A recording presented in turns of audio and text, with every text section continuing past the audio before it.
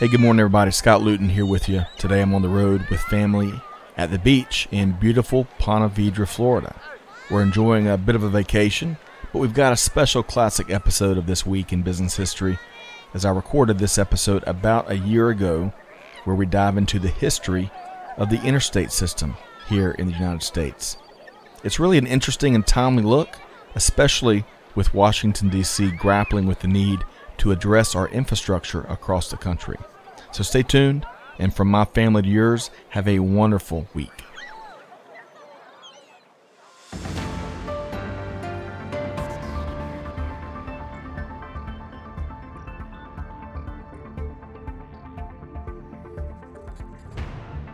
Good morning. Scott Luton here with you on this edition of This Week in Business History. Welcome to today's show. On this program, which is part of the Supply Chain Now family of programming, we take a look back at the upcoming week, and then we share some of the most relevant events and milestones from years past. Of course, mostly business focused, with a little dab of global supply chain, and occasionally we might just throw in a good story outside of our primary realm. So I invite you to join me on this look back in history to identify some of the most significant leaders, companies, innovations, and perhaps lessons learned in our collective business journey. Now, let's dive in to This Week in Business History.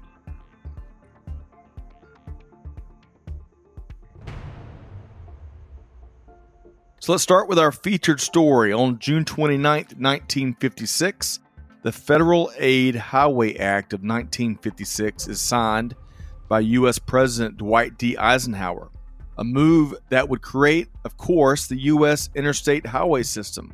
According to the American Trucking Association, trucks move roughly 71.4% of U.S. freight by weight. In 2019, the trucking industry in the U.S. was about $700 billion strong, and almost employed 6% of all full-time jobs in the country. But where would we all be, including the trucking industry, especially without our interstate highway system? That's a great question. Shipping stuff would be a lot more expensive for starters, and it'd be a much bigger hassle to get to about anywhere. And come to think of it, Neil Page and Del Griffith would have had a lot fewer options in their quest to get home to Chicago in time for Thanksgiving via planes, trains, and automobiles. But rather than explore hypothetical scenarios, hey, let's look back at a few factors that gave rise to Ike's big dream of an American Autobahn. At the end of the 19th century, roads were a mess. No nice, smooth concrete or asphalt that we all come to expect these days. Nope, a lot of dirt roads, packed dirt roads, or when it rained, muddy, sometimes impossibly impassable roads. But keep in mind, there weren't many cars as we moved into the start of the 20th century. So the demand was in check, right? As we all know, that was just about to change thanks to Henry Ford and a variety of other entrepreneurs. It's been estimated that there are about 250 million cars and trucks in the U.S. these days. With the U.S. population at about 328 million people, that is roughly one vehicle per 1.3 people. But back in the earliest years of the 20th century, there was one motorized vehicle per every 18,000 Americans. By 1910, though, hundreds of U.S. manufacturers had entered the automotive industry. By the 1920s, Ford, General Motors, and Chrysler were deemed the big three, manufacturing a dizzying array of vehicles, and Americans were buying them left and right. The Great Depression certainly slowed things down, caused most of the car manufacturers here in the States to shutter. World War II would also massively intervene. But come the late 1940s and certainly the 1950s, happy car buying days would return. Interestingly enough, President Dwight D. Eisenhower would be sworn into office in January 1953. And as Ike set up shop in the White House, he brought with him a grand vision to transform American roads. Two key events that President Eisenhower would experience firsthand were critical to how he viewed this infrastructure need in the U.S. First up, in 1919, then Major Eisenhower, a U.S. Army officer, was part of a transcontinental Army convoy that traveled from Washington, D.C. to San Francisco, mostly using the Lincoln Highway. It's been said that due to the road conditions, the large convoy averaged 5 miles per hour, which explains why they left D.C. in July 1919 and arrived in San Francisco 2 months later. 2 months later. As was a major part of the plan, this illustrated to the American people the need for better roads. Secondly, critical to Ike's determination to make a major investment in U.S. highway infrastructure, his time in Germany during World War II, where he saw the Autobahn network's efficiency firsthand. With those experiences in mind and determined to make an early impact, President Eisenhower pushed for action. Now keep in mind, the president wasn't the first to dream of a national highway system, and there had been past presidents set for a national system of highways. The Federal Aid Highway Act of 1944, for example, laid out a plan for a 40,000-mile national system of interstate highways. But the catch, and the reason why nothing happened, it didn't include any specific provisions as to who would pay for those miles and miles of nice roads. With the Federal Aid Highway Act of 1956, which was passed by Congress and signed by the President, the bill allocated $26 billion in funding, with the federal government covering 90% of that. On a side note, the legislation passed was also referred to as the National Interstate and Defense Highways Act. That's right, President Eisenhower believed that the U.S. military would need a better way to move troops and equipment in the event the country was invaded. Thankfully, that need has never been tested. Okay, so now that we had a highway bill and money in 1956, guess who was the first state to break ground? The Show Me State. That's right, Missouri would break ground on August 13th, 1956 on what would become I-70. Its neighbor, Kansas, would follow suit and begin its part of I-70 the following month. But as President Kennedy came into office in 1960, the burgeoning national system of interstate and defense highways was facing more and more opposition. Cost overruns were at the top of the list of complaints from across the nation. And in urban American cities, the clamor was more about how the interstate construction was disrupting established communities. In many cases, families and businesses were being relocated to make room for roads. Protests in metro areas such as Memphis and Indianapolis and Washington, D.C., San Francisco, all led to cancellations of certain components of the national project.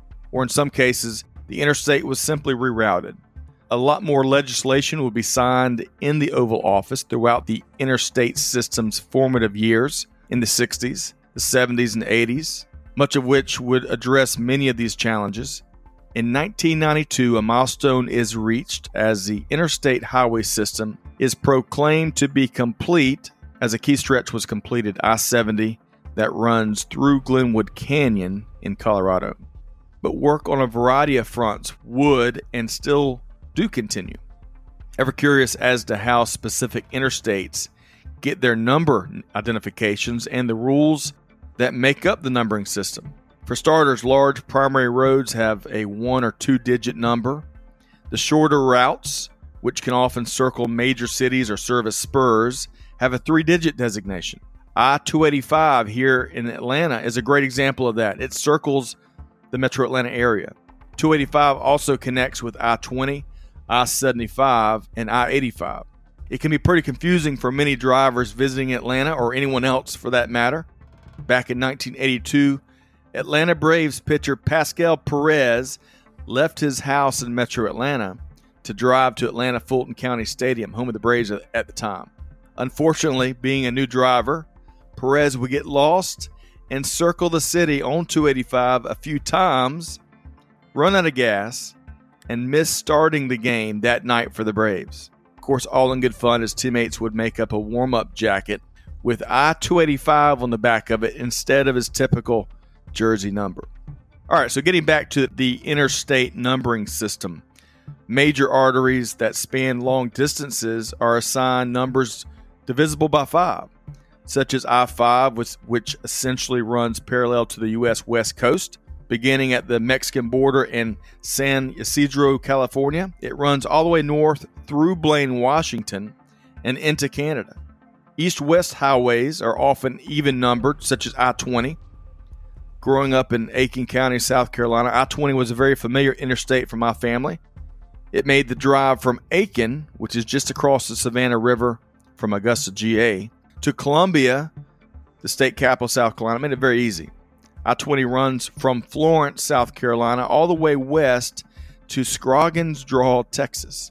North-south highways are odd-numbered, such as I-25, which starts in Las Cruces, New Mexico, and runs north all the way to Buffalo, Wyoming, right there at the foot of the Bighorn Mountains. In 2006, the Dwight D. Eisenhower System of Interstate and Defense Highways celebrated its official 50th anniversary. Make no mistake, the massive public works project has made a tremendous impact on our country and our continent. From a business standpoint, it's been a huge resource. Consider this as stated by Justin Fox from Fortune magazine. Quote, thanks to the new road network and containers that could easily be moved from ship to train to truck, overseas manufacturers and domestic upstarts were able to get their products to market in the U.S. more quickly than ever before. New distribution networks arose that were vastly more efficient and flexible than the old, end quote. But as with any change, you win some and you lose some. As the interstate routed and rerouted American cities and towns, in many cases the diverted traffic led to the demise of many communities, such as Peach Springs, Arizona. Before I-40 was completed just south of the town, Peach Springs enjoyed 32 active businesses. As of 2018, only 2 active businesses could be found in Peach Springs. While the iconic U.S. Route 66 does come through the town, most traffic and consumers cling to I-40, which was built just about 20 miles south of the city. So what lies ahead for the interstate system? Who's to know? I would say probably more construction, certainly more autonomous vehicles. In fact, interstates will really be able to help us out there as we continue to develop that technology. And once we get past this unique year that is 2020, absolutely, without a doubt, a lot more explorers driving across the beautiful stretches of this great country looking for cities and experiences big and small. So let's take a look in a more succinct way on some of the other notable historical items on this week in business history. On July 1st, 1874, the first commercially successful typewriter would hit the market. Known as the Scholes and Glidden typewriter, 4,000 units would sell by 1877, principally designed by Christopher Latham Scholes, who appropriately would also invent what is known as a QWERTY keyboard, QWERTY. You've got one in front of you probably. It's used everywhere in the world now. Scholes and his partners tried a few times to manufacture and market the product successfully, the one they had invented. But that wouldn't happen for them, unfortunately, and the rights to the typewriter would be sold in 1873 to a firearms manufacturer that was attempting to diversify. E. Remington and Sons refined the device and had some luck with sales, but would sell the line of business to the Standard Typewriter Manufacturing Company, Incorporated, in 1886. The typewriter would go on, of course, to be found in businesses everywhere. The device would not only provide speed and productivity, but the information that it quickly produced was easily legible, unlike in some cases the furious shorthand that many a clerk and secretary would use prior to the typewriter. Of course, by the 1970s and certainly the 1980s, the typewriter was being phased out by word processors and personal computers. Interestingly enough, in certain parts of the world where electricity is not particularly reliable here in 2020, typewriters are still used quite a bit, and there seems to be a newfound interest amongst a variety of professionals, including writers who bemoan all of the distractions that a PC brings. Hey, I can relate.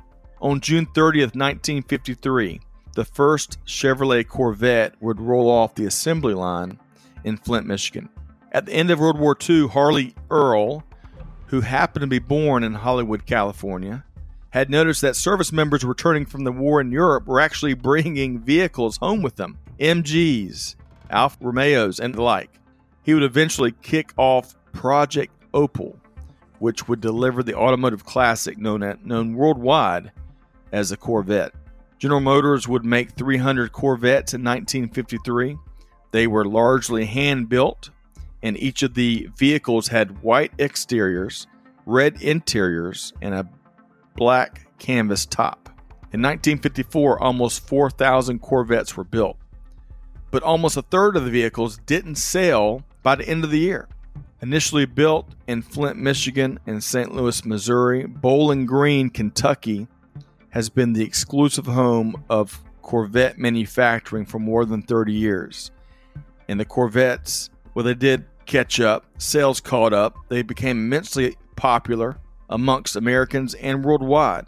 And since the plants right there in Bowling Green, Kentucky started up in 1981, it's produced more than 1 million Corvettes. On July 2nd, 1962, the first Walmart opens for business in Rogers, Arkansas. 44-year-old Sam Walton, a former JCPenney employee, had run a five-and-dime store for years, which was actually a smashing success. Wanting to do even more to serve his customers, Walton would find success with the first Walmart in Rogers, a city in Benton County, Arkansas. 5 years later, Walton would have 24 stores across the state, and of course, the rest is history. Interesting to our team as of late here at Supply Chain Now is Walmart's continued efforts at improving its customers' e-commerce experience. It'll be interesting to see how the Walmart Plus program and the new alliance between Walmart and Shopify stack up against Amazon in the months ahead. And finally, on June 29, 2007, Apple Incorporated releases its first mobile phone, of course, the iPhone. As much as the telephone, the automotive, the PC, and other legendary inventions have done, the iPhone certainly changed the world when it was released in 2007. Apple's only other handheld device at the time, in 2007, was the iPod. Hey, do you remember those? I barely do. The dominant smartphone device manufacturers in 2006, the year before the iPhone release, were Nokia, Research in Motion, which is, of course, the company behind BlackBerry, and Motorola. And Palm. Do you remember that? Do you remember the Palm Pilot? All of the major products looked largely the same. You got your screen on top and physical buttons on the bottom. The iPhone moved it all to a touchscreen, setting the standard for the industry for years to come. And the iPhone had plenty of skeptics. Then Microsoft CEO Steve Ballmer told USA Today in April 2007, quote, "There's no chance that the iPhone is going to get any significant market share," end quote. Jim Basile, co-CEO of Research in Motion, again the folks behind BlackBerry, said at the time in 2007, he told the Wall Street Journal, quote, "It's okay.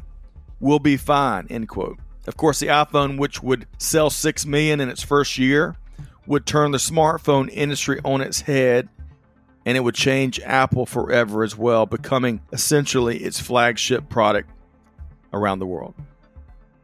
All right, that just about wraps up this edition of This Week in Business History. Big thanks to you, our listener, for tuning into the show each week. On behalf of our entire team here at This Week in Business History and at Supply Chain Now, this is Scott Luton wishing all of our listeners nothing but the best. Hey, do good, give forward, and be the change that's needed. And on that note, we'll see you next time right here on This Week in Business History. Thanks, everybody.